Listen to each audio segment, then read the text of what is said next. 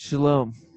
It is your bipolar host with mommy issues, Keats Ross. And I'm here with the brilliant and beautiful Mary June, accompanying this little introduction on the P-Nanner.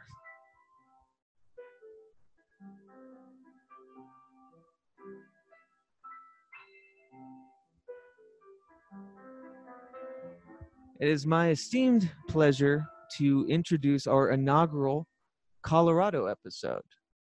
Since we've relocated here in sunny Aspen country. And using this episode to present my conversation with the occulture author, documentarian, cut-up conductor, Mr. Carl Abrahamson. Those of you not familiar with this work, but may have listened to this podcast, may recall Carl being half of the international jet-setting, trans-dimensional wayfaring duo that is Trap Art, a metaphysical media enterprise fronted by him and recent Pragmagic guest, Dr. Vanessa Sinclair. Carl, though, has been ever so present in the world of occulture. He literally wrote the book on it.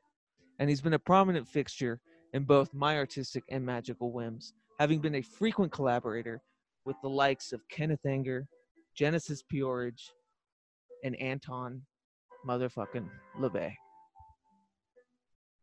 Our talk couldn't have come at a better time, as these things usually do. All hail chaos, all hail synchronicity. As I've been struggling to assess the current state of occulture, or what, if any, my place in this whole charade might be. And Carl, like I said, literally wrote the book on it. His oeuvre, his body of work, and his inspirational intent is decades-long, fervent, and prolific. If there was ever an episode to address and court the need for a multifaceted creative life parallel to one's wayward spiritual path as a seeker, it's this one. And it is my esteemed pleasure to talk to somebody that cares so much about all the facets, about all the interests, and the intention about what they do in both camps. So, without further ado, weirdos and witches, slither hither. It's my absolute pleasure to introduce Carl Abrahamson. Take it away, Mary June.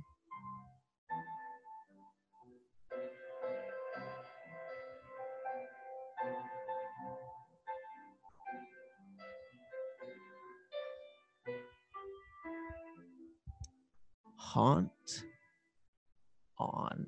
Carl Abrahamson, so good to meet you finally. I feel like I have this parasocial kind of relationship with you through your work. So it's very cool to meet you finally. Yeah, likewise. It's just amazing, actually, that technology allows for such a easy and smooth way of communicating, and that's why I'm very much in favor of all these things because of promotion, obviously, but also conversation and building new kinds of networks that would simply be kind of impossible if this technology weren't here. So I see this as a very, very good thing.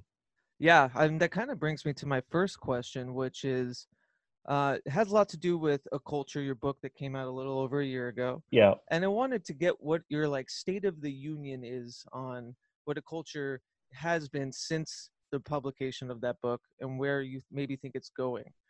Yeah, no, it's a question that I think about often. Right. Perhaps not daily, but when you are as you say, on social media, and you sort of keep up with what's going on, and it's not a matter of whether you want to see it, you will see it because of how the algorithms work and the sort of keywords and stuff like that. So what I can see happening is basically a kind of continuing trajectory of events, certainly in my life, that led up to the publication of the book.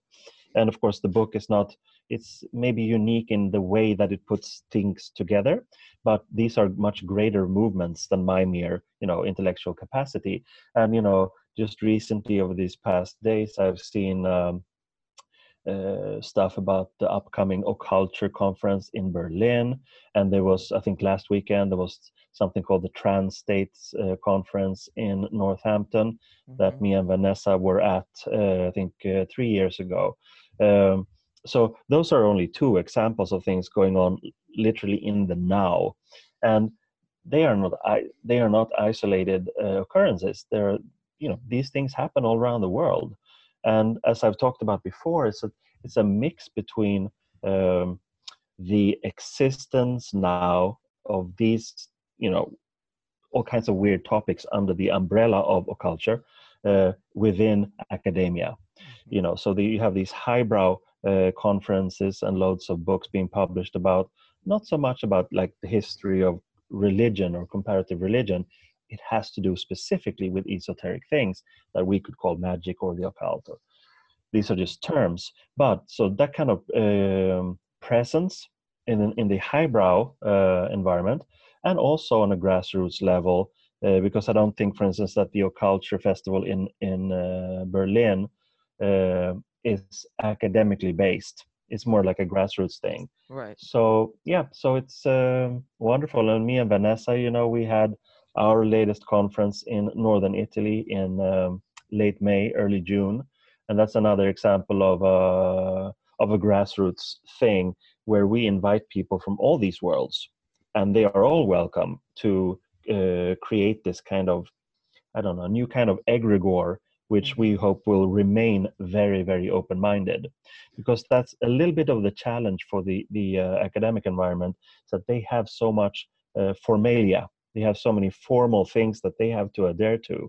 So that sort of decimates their potential of speculation. Right. And I'm very much in favor of speculation. Every empirical, breakthrough comes from speculation. I agree. Yeah, and Yeah. that kind of brings into my next question, which was, about adversity and about how maybe there's a bunch of rhyme and reason between a lot of the occult renaissance that happened, you know, in past eras. But Hmm. it seems like this one is lacking somewhat of a um, adversarial degree with the social consciousness. And I was Hmm. wondering if that was, if you noticed that, if that's like something you think is lacking almost, because it seems like magic comes from desperation in a lot of ways. Mm. And it seems like with the advent of it being so easily reachable and community so easily made, maybe, I don't know what your observation is with that. Yeah, I think here we come to the crux, or the sort of problem of definition. What is it? And I usually use this cliched thing. I think, the occult is like hidden things, but that's historically apt and correct. But what is it today? It's Right. a actually completely different thing. And so, hence, I think we have lost the need for adversity. Identifying with the adversary, like Satan in a way, or Lucifer. That's all fair and fine, but it almost, requires some kind of romantic notion, Right. also a historic romantic notion. So I don't think that this thing, adversity or an adversarial principle, is necessary for any kind of occult contemporary movement or groups or mind frame for that to thrive. Maybe it's actually surpassed that simplistic dualism. And I think that what we have today, with this kind of technology and the ability to reach a lot of people, and also the ability to be very, very creative with technology that wasn't accessible like a couple of decades ago. So I think we have a much more proactive potential, that the adversarial principle is kind of redundant. Right. Why would I feel the need to go into combat with evangelical Christians? Right. It's just a waste of time. Yeah. They're their own worst enemies. So in that sense, I think this is the best of all worlds, actually, because we can just be super creative. And if someone wants to engage in some kind of fisticuffs, why even bother? And Yeah. that goes within the occult or the occultural community too. Who gives a shit? Life is too short. We have the stuff that we feel that we need to be preoccupied with to fill us with joy and meaning and all these things. And that's usually the case with people who are very, actively looking for some kind of, cock measuring in a way, regardless of gender. It leads nowhere. People should just focus on being proactive. And again, as your podcast and concept is so, beautifully called, to be pragmatical about it, to use, pragmatism in this sense, because we are not confined, we are not, in debt to any kind of tradition or anything. It's like being inside a circus in a way. If we don't like this ride, we'll just move on to that ride, and eventually, when we come out of the thing, we will hopefully be satisfied and have had fun and experienced meaning. So, in that sense, I think we have left. I mean, everybody leaves history every second, but we, in this occultural or occult community, which doesn't exist, but as a concept, we have already left history behind, and there's no need for it, except for as like romantic fodder or inspiration. Right. But I think in terms of magical, technology, it's kind of redundant. Yeah, it almost seems like it's moved to Meaning, more of an individuation process. Like yeah, the adversarial aspects are so by user, by participant. It doesn't need for this big group yes, think adversarial thing. And I wanted to get into that a little bit mm, with your time in Topi, the Temple of Psychic Youth. mm-hmm, How, as someone that has tried and is still trying to kind of formulate an art collective around magical practice and trying to get into that liminal space, mm. how how did you get such individualistic minded practitioners and artists to convene? How did you guys come together, and what were the pitfalls of that? Mm. Uh, I think that first of all, everything in my recollection, my experiences within Topi and Topi Scan, the little Scandinavian thing, and then Topi Right. Europe, and all these things was based on a very genuine sense of uh, exploration, of course, but also honesty, and there was no pyramidal structure, no hierarchy in any traditional sense, and also everything was kind of a nice constructive feedback loop going on. The essential part of that kind of networking, you received something and you sent something back, uh, and so that was already a culture of uh, encouraging postal services because this was before the internet, but that kind of flow of information already created a sense of trust. Then of course you had the magic of this, if you're thinking specifically about the sigilizing and creating sigils and sending them in, and that was today I think many young people are already kind of jaded on a superficial level because they Right. already know everything in their mind, meaning they have gone to Wikipedia and read about Austin Spare, and but that's not the same as actually working with the process. And the beauty of the sigilizing process for those like myself who are like willing to give it a try, because you could then get Spare either in like original editions that were very very expensive, or some anthologies that were sort of cheaply made but they had the textual information anyway. So that being activated in this community of very pleasant positive exploration and honesty. Also the regularity, meaning that on the 23rd at 2300 hours, etc., we did this thing more or less together or in parallel, regardless if we were in the US or in Sweden or in London or wherever. So there was that sense of community, and you didn't have to share it with anybody, but the concept as such, individuals doing something together, not to have a communal goal. That was the case in some instances, but for yourself to try this process of being so exposed and creatively experimental, not only for its own sake, but to create a change in the outside reality. And I think that many of those people, again, like myself, found that to be a very, not just like inspiring thing to do, but it did change things. And then you can come to this dichotomy: is it in my mind, or is it actually an outside reality?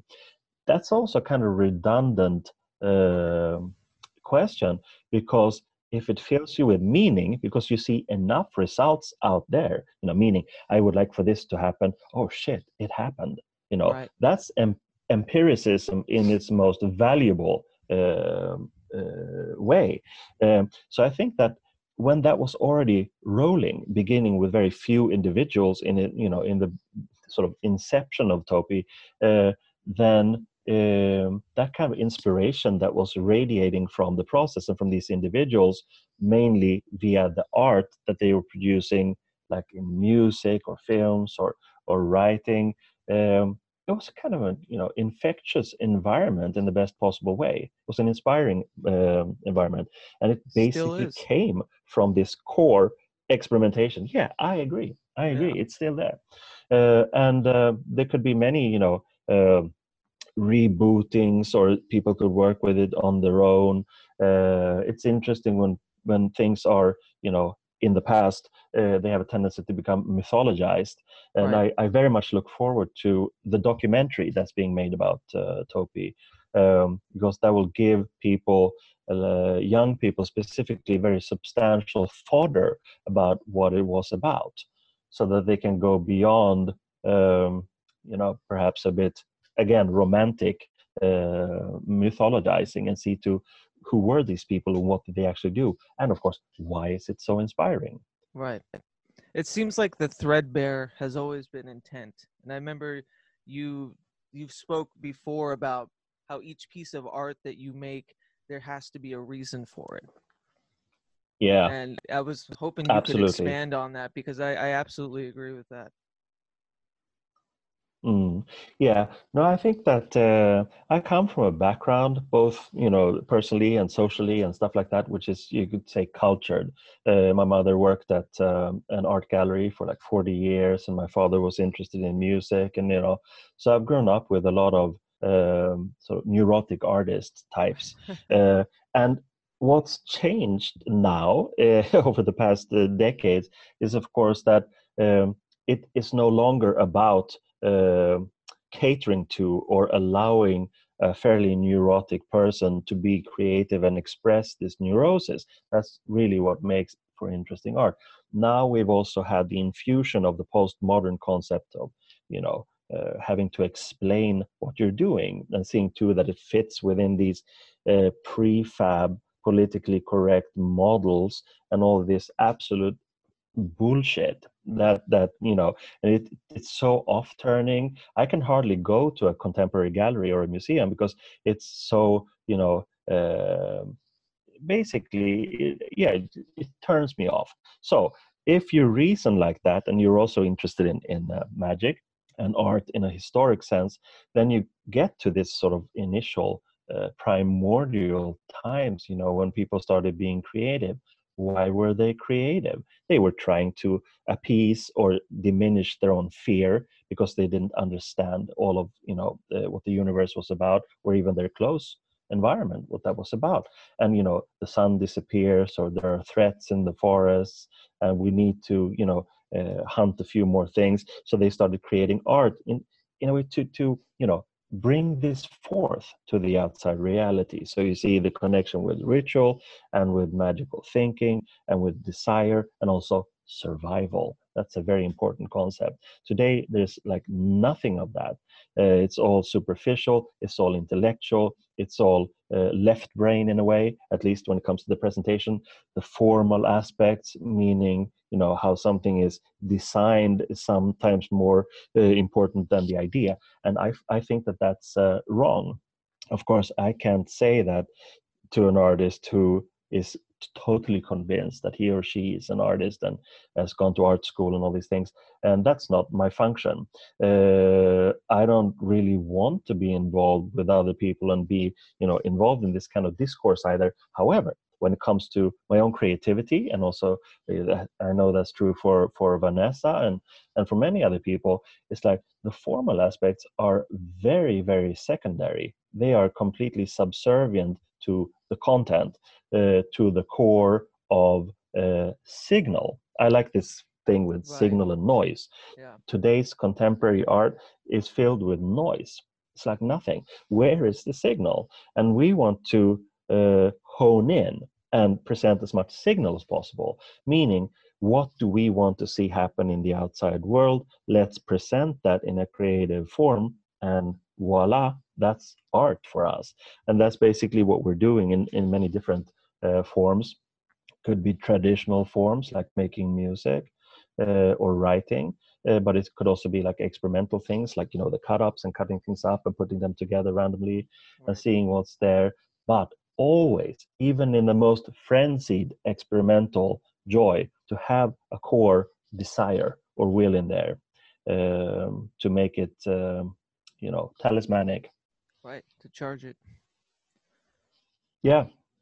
Yeah. So maybe then postmodernism is the adversity we- that we all Yeah, could share. be.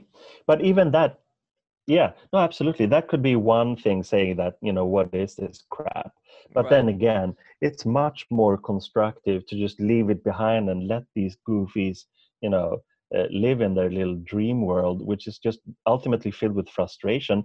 Because when I know so many young artists who, go to art school and they're so happy about being there, and maybe it's a good art school or a well-renowned art school, but when they come out of that experience, they're in debt, student loan debt, and they have to think about things like sustenance, and they will become victims of this shark infested environment, which is the art world, where you have reviewers and you have gallery people and you have people who buy and sell your art. And that's a very tricky thing because, for instance, if someone actually has a successful show and make money off of that, do you think they will then go the direction of further experimentalism and possible no sales, or will they stick to the groove that's already there? I would say that 90% would stick with a comfortable groove of just presenting more of the same. and Right. and you could then argue, well, that's magical then because they want to make money, sure, but they could equally well be doing that by selling socks or working as an accountant. Right. So there's no creative challenge Yeah. involved, and I think there needs to be. It almost seems like pretension is such a bad word, or being Hmm. pretentious is such a scoffed at, terrible attribute for an artist, but or even maybe a magician. But it seems Hmm. like that is a major thing that we're losing, especially in modern Yeah, art. It seems a little bit too laissez-faire, kind of art for art's sake. And there needs to be more yeah, attention, maybe a little more pretension. yeah, or simply ambition in that Right. sense, because I say pretentiousness is sort of misguided ambition in a way, because Hmm. most of these people have a great zest and gusto and great energy in their, they invest a lot in their work and life, but sometimes when they can't really uh, separate from the art, and they try to express their genuine artistic process with intellectual discourse, then it becomes sort of, it misses the goal in a way. And I Right. think we could blame this also on our culture, in a sense, because we're so accustomed and now programmed even to be visible. We have to be visible on social media, and everything we do, whether it's like having lunch or clipping our toenails, somehow needs to be out there. And that is a strange culture, but I think it also hinders people to take a minute and take a moment off and just go into a more meditative state and say that, where am I heading with this specific piece of work, like a sculpture or something creative? And it's not necessary to flaunt it at all. Right. Even there are many people, many artists who are not on Twitter, they have successful careers anyway, so it's not really necessary from the market's point of view. It's a kind of a program that we have received over this past decade, that makes for this incredibly narcissistic and flaunting culture. But it's Right. not necessary to the creative process in itself. It could be good as additional marketing. That's how I look at it. There's some, like new thought type aspects to that too. Almost creating accountability for yourself by posting and playing this fake it till you make it thing.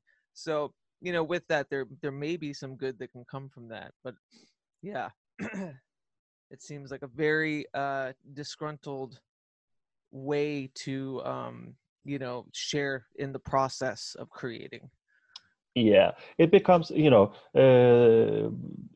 a kind of a shallow thing. Right. And but also one can never argue. I mean, there are incredible success stories, and I feel active enough, both me and Vanessa, we try to inform about what's going on, not like every single aspect of every single movement, but at least keep people in the loop, because we are producing a lot of different things. So of course we want people to be aware of that. So I see that's more like an informational flaunting.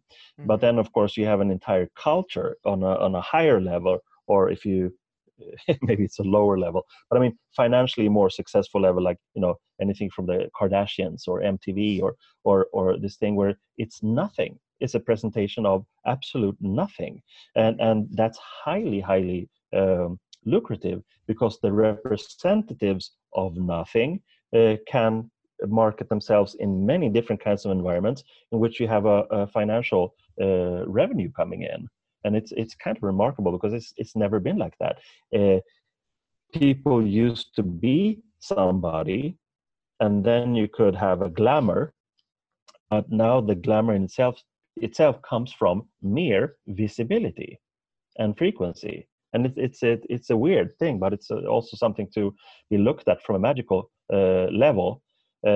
We of course don't need to, or couldn't, adapt to being nothing, since we are something. Right. But the strange thing is that if this is a mere causal process, it's like you do the Twitter thing, and then you do this, and you sort of analyze it from an almost scientific behavioral point of view, then of course you could have a greater outreach, and that could be good for the something that you have. So that's where I am at now. I'm sort of ambivalent in a way, but I'm trying to learn more and more about how it could be integrated, but only in the promotion, Right. never in the artistic or creative process in itself, because that's something that's in here. It's like when it comes out as writing, yes, there is an intellectual filtering, but it's not intellectual for the sake of being in an environment that sort of requires it, because that would be like prostitution in a way. Right. Yeah. I mean, you And no and offense to prostitutes. right. I was just gonna say, you and your wife, Vanessa Sinclair.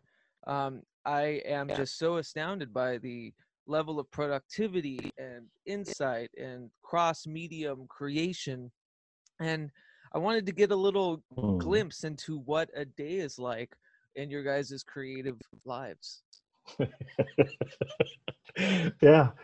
It's we try to be structured in the sense that we're early birds, and we get up and have breakfast, and then we both work on things that requires mental presence and intellectual strength in a way. So we usually write in the mornings up until lunch, work on actual writing, not like correspondence, but just creative writing.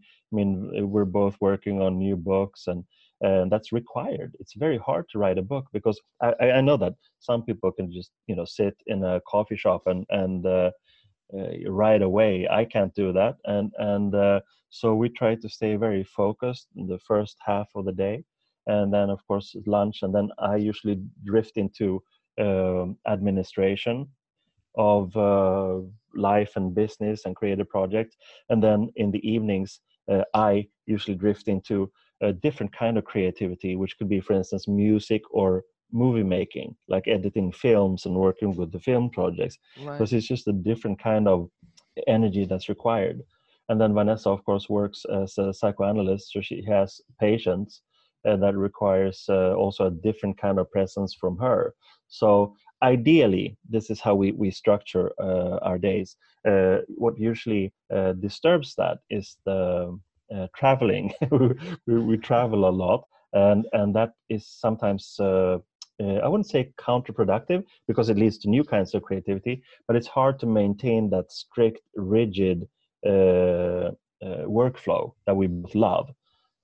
So yeah, that's just our life filled with those kinds of challenges. But essentially, we cooperate even on the things which are our own. Like, Vanessa helps me with stuff, and I help her with stuff, and then we also work on the things that we have together, like the music and the cut-ups and some of the films. So it's just a very interesting life, and I mean, I'm very happy about having found someone that I don't feel a need. I don't feel a need that I have to explain anything. It's just all out there in the open, and we look at things like everything is potentially creative, and I love where things become. Should I put? Wow, that's someone calling me. Sorry about that. Oh, no problem. How everything could be potentially creative in that sense. And I think these films, or I would call them projects, that we have been working on these past year or years, is a very interesting thing, where we could have like a text, whether it's something that I have written or someone else, or we have various like source text. Then Vanessa cuts them up and records herself reading them. I then put those readings to music, so we have like an album. And then we turn that album into a film using the same kind of, cut up or free flowing experimental attitude. And then you have a film with that stuff. And like recently, for the most recent one called Mementeros, which is kind of, erotic, we had a show in Zurich, meaning an exhibition based on screenshots from the film that Vanessa then added further stuff onto, so they become like original artworks. So I like that constant flow of things, which is kind of limitless, without boundaries. And again, working with these things, it's very, very stimulating. We have sometimes a hard time going to bed because there's so much to do and stuff like that. But it's a very rewarding life on many levels. It sounds like it. Yeah. I was wondering too, you talked about your process a little bit just then, but what are some of the magical practices you guys kind of employ behind the art? Because one of my biggest interests is that confluence between the artistic process and ritual or magical practice, prag magic in that way. And I was wondering if you could share some of you guys' different techniques or magical practices. Yeah, I think without becoming like too specific, Right. because I sometimes feel that can actually be counterproductive when you want to inspire someone, because then it becomes like a little, not a cult, but it becomes too specific. And I, for one, and that's like an inheritance from the Topi days, is I would only encourage people to be very pragmatic, and then also work with creativity, because this is important. Many people think that, okay, to be a creative, you have to be some kind of artist, and or have the vocation or the desire to be, to be an artist. But I don't think that's the case at all. I would just on a general level, recommend people to be creative, regardless if they have any, talent or anything, because these things, and what is it? It could be like writing, could be like making collages, or making music, or cut-ups, or painting even, although you perhaps can't paint. That's besides the point.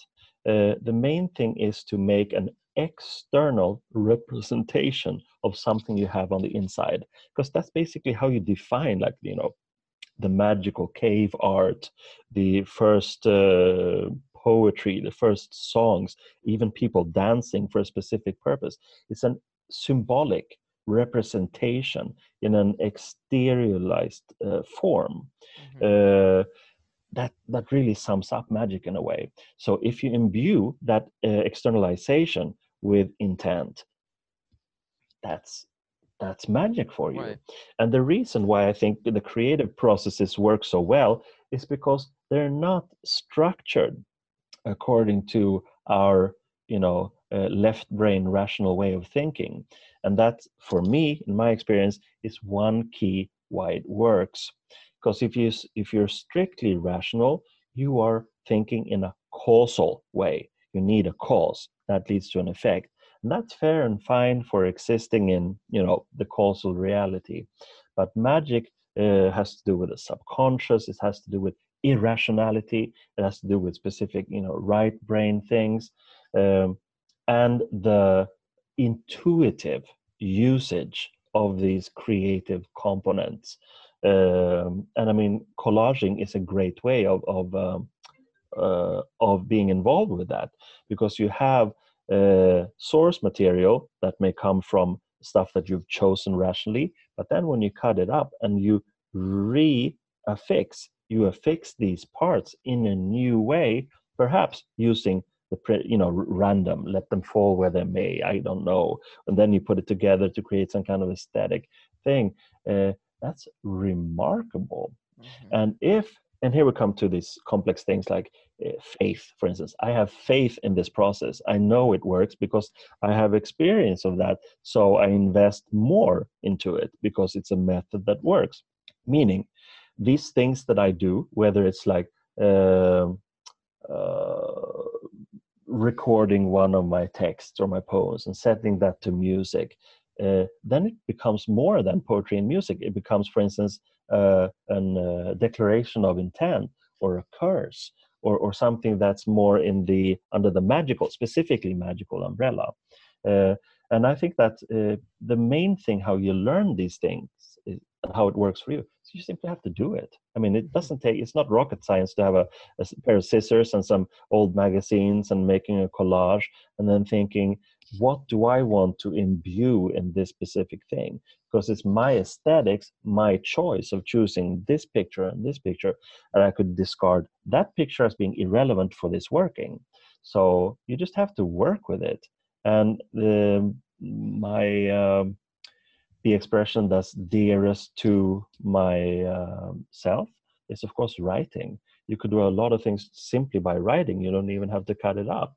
I mean, if someone is somewhat well versed into the craft of writing, take a love letter, for instance. A Mm-hmm. well written love letter is a magical ritual because it will hopefully get you the result of uh, getting a sort of some kind of love back for that.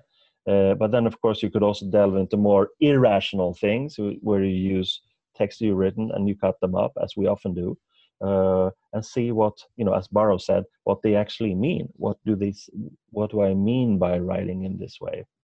And that So process yeah. uh, opens up for, yeah, go Oh, I ahead. was just gonna say, yeah, there's this constant thread between a lot of the guests I have and talking this very question, and there's divination and randomness in a way, and it's I've heard it Mhm. used to get people out of writing holes.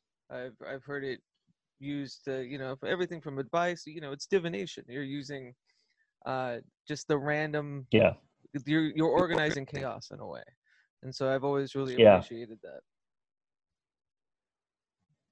Mm. No, it's absolutely super important, and I think that one shouldn't look at it as some kind of pseudo religious thing either. I know so many people who work at it from a like strictly Burroughsian Right. point of view, and you can't edit and you can't cut off things, but of course you can. I mean, Sure. it's not him running the show from from beyond. It's how we work with these things, and I mean, I have a recent experience of this is that I'm wrapping up my second novel right now. So, and I didn't feel a need to include a cut up, but there was one section where there's a kind of a supernatural dreamlike state, and there was a kind of transmission to the protagonist.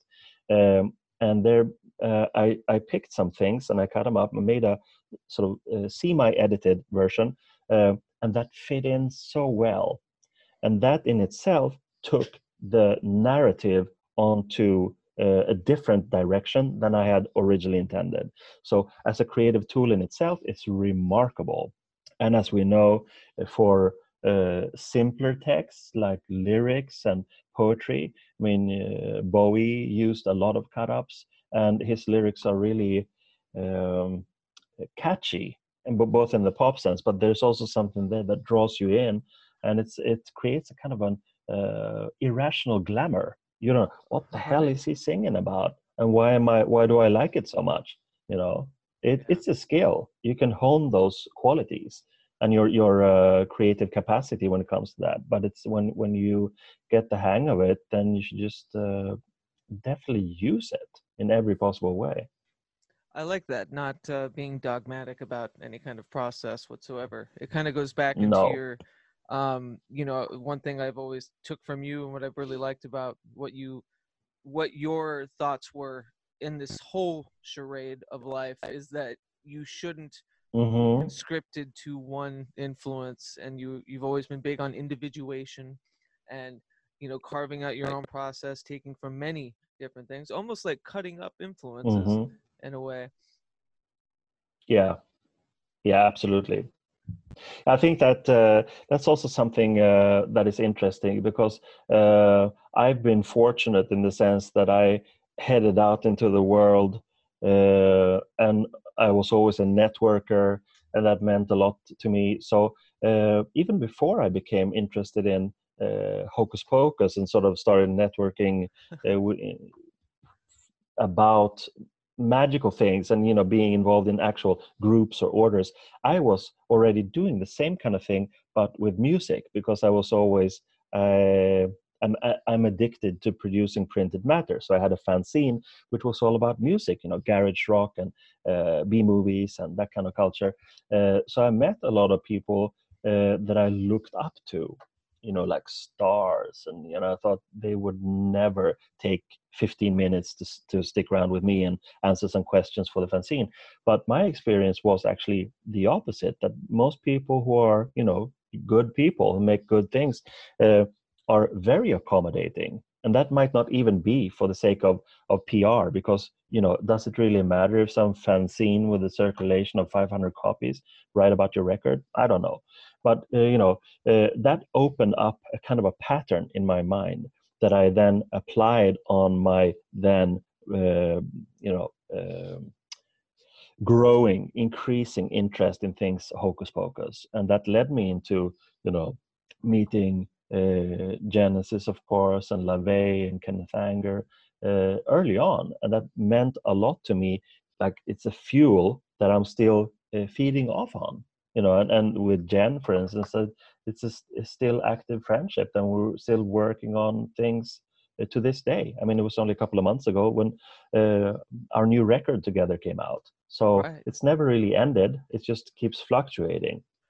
And in that sense, what I want to get to was that you can, of course, find inspiration wherever. You have your favorite writers or your favorite bands, and then if you feel a need to, then you can, stretch out a hand to that environment and see if it's more productive or could be counterproductive to actually be in the proximity of those people who created it. Sometimes I'm sure it doesn't work so well,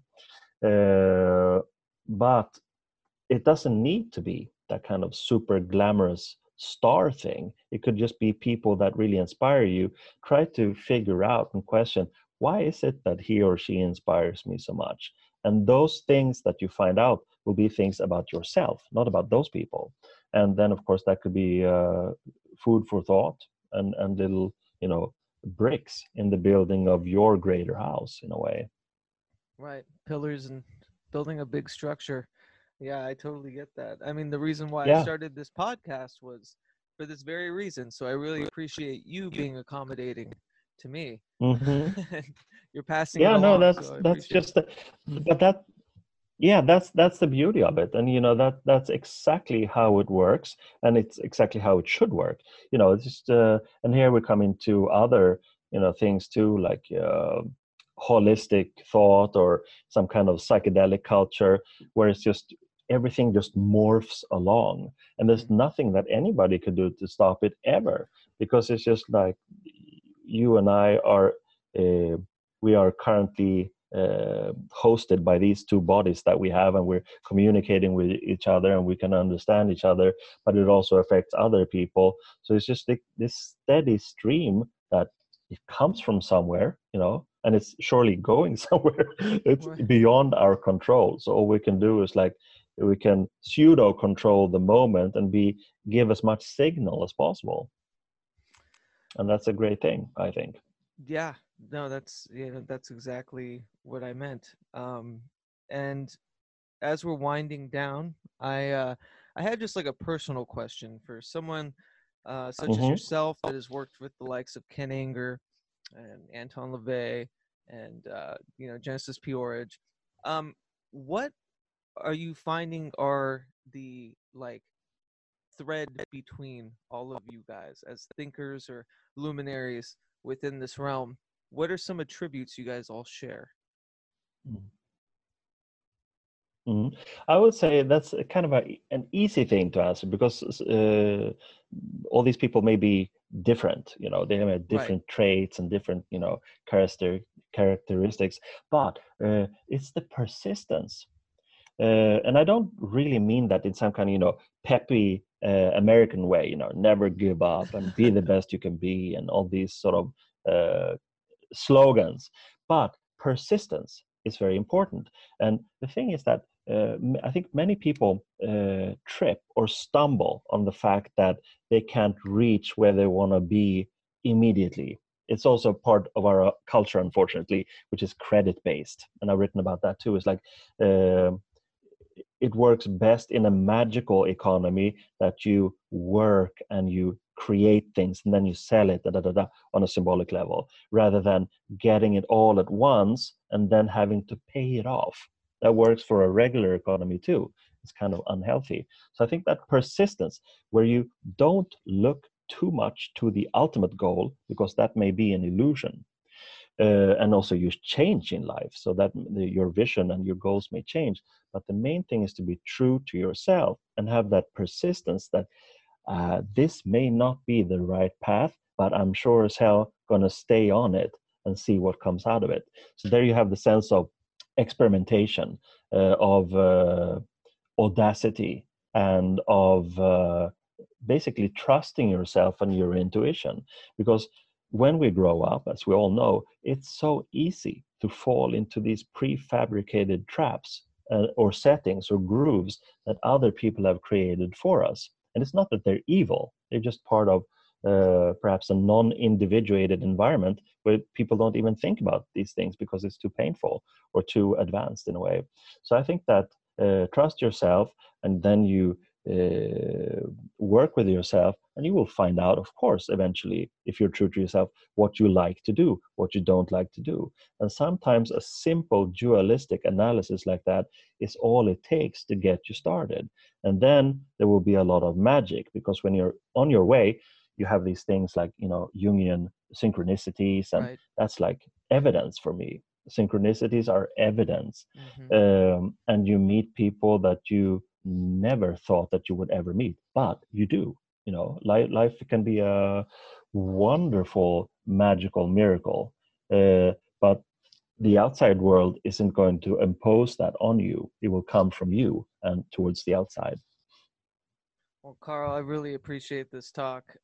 What's on the horizon? What's coming up? The horizon is so filled with things Right. I can hardly see it. It's I'm working on my novel, like I said. That's the thing that brings me the most joy of all. That kind of consecutive writing, and writing fiction specifically. So that's going to be fun. That it will hopefully be something that comes out next year then. And then the documentary about Anton LaVey, Mhm. which is also very close to being finished. So that will actually be out Congrats. later this year. The first screening is, thank you, it's November 21st, and it's the biggest film I've ever made so far. So it's been a while in the making, but it'll be interesting, because it's sort of I place higher demands on myself in terms of quality, and this is also something I respect LaVey so much that I really want to make a film that he could feel proud of too. That I make, what do you call it? I present him in a just way, do him justice, make him justice, because it's so easy for these people who are, public media figures to be I don't know, portrayed in a very, very bad way. And I Right. mean, I know that he figured in American Horror Story, I think, and I haven't even watched that, and I have no intention of watching that. But it's so easy to fall into that trap. And I just want to present him as my experience of him was very, very creative, very generous, and it has nothing to do with the hocus pocus or the Satanism or the magic in itself. It has to do with that person's transmission, not only towards me but also to other people who knew him during this his last decade. So it's going to be more of a personal film. And then of course me and Vanessa, we're just rocking and rolling, Jet setting. producing new stuff, new music, and writing. Yeah, jet setting too, Yeah. globe trotting.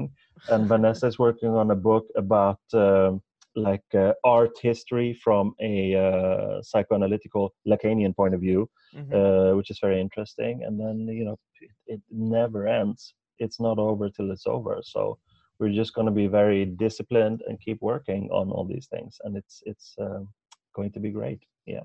Real quick, where is the premiere for the film in November? The premiere of the LaVey film will be in Copenhagen, Oh, cool. because I have a friend there. He runs his own little cinema, and but of course there will be American screenings too.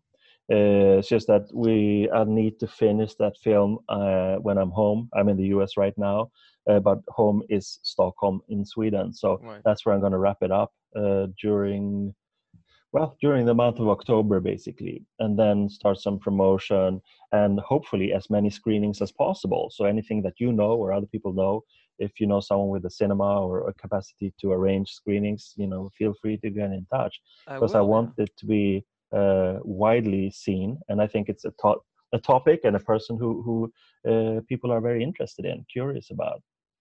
Yeah, I'm very much looking forward to it. I'm a big fan of trap art. Big fan of both you and Vanessa's work. And thank you so much for showing me the time and being accommodating. And Yeah, let's thank you. not have this be the last time. No, no, no. It won't be the last time. And I'm so in favor of what you're doing also. And Vanessa says hi. And it's just one great, beautiful, magical party on the internet and in real life and everything. So just keep up the good work, and we'll talk soon again. I appreciate it. Thank you, Carl, and hello, Vanessa. Have a Yeah. good one. Yeah. Yeah. Mm-hmm. Yep. Thanks. Bye. Bye.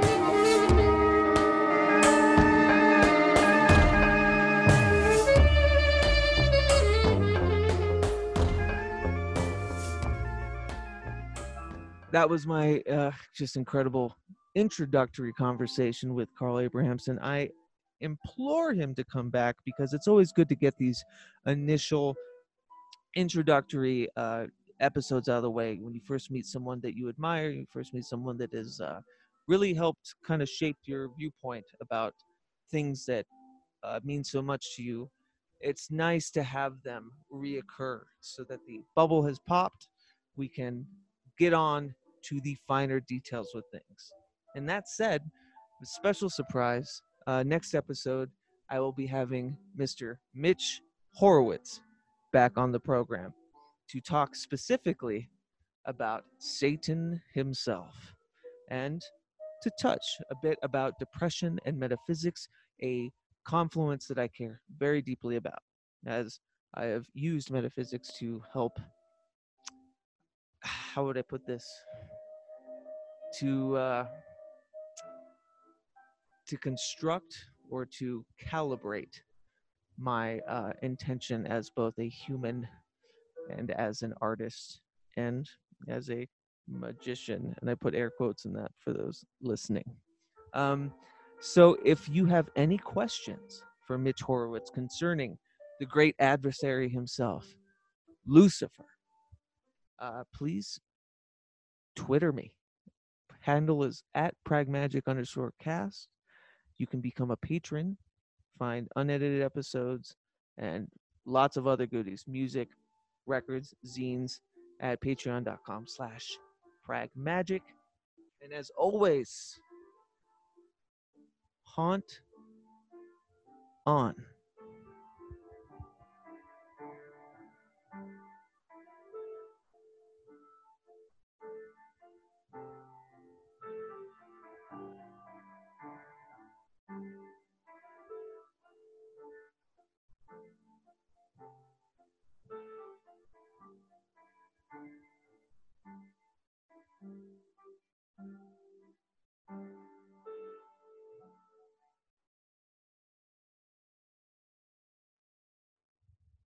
Beautiful, Boo.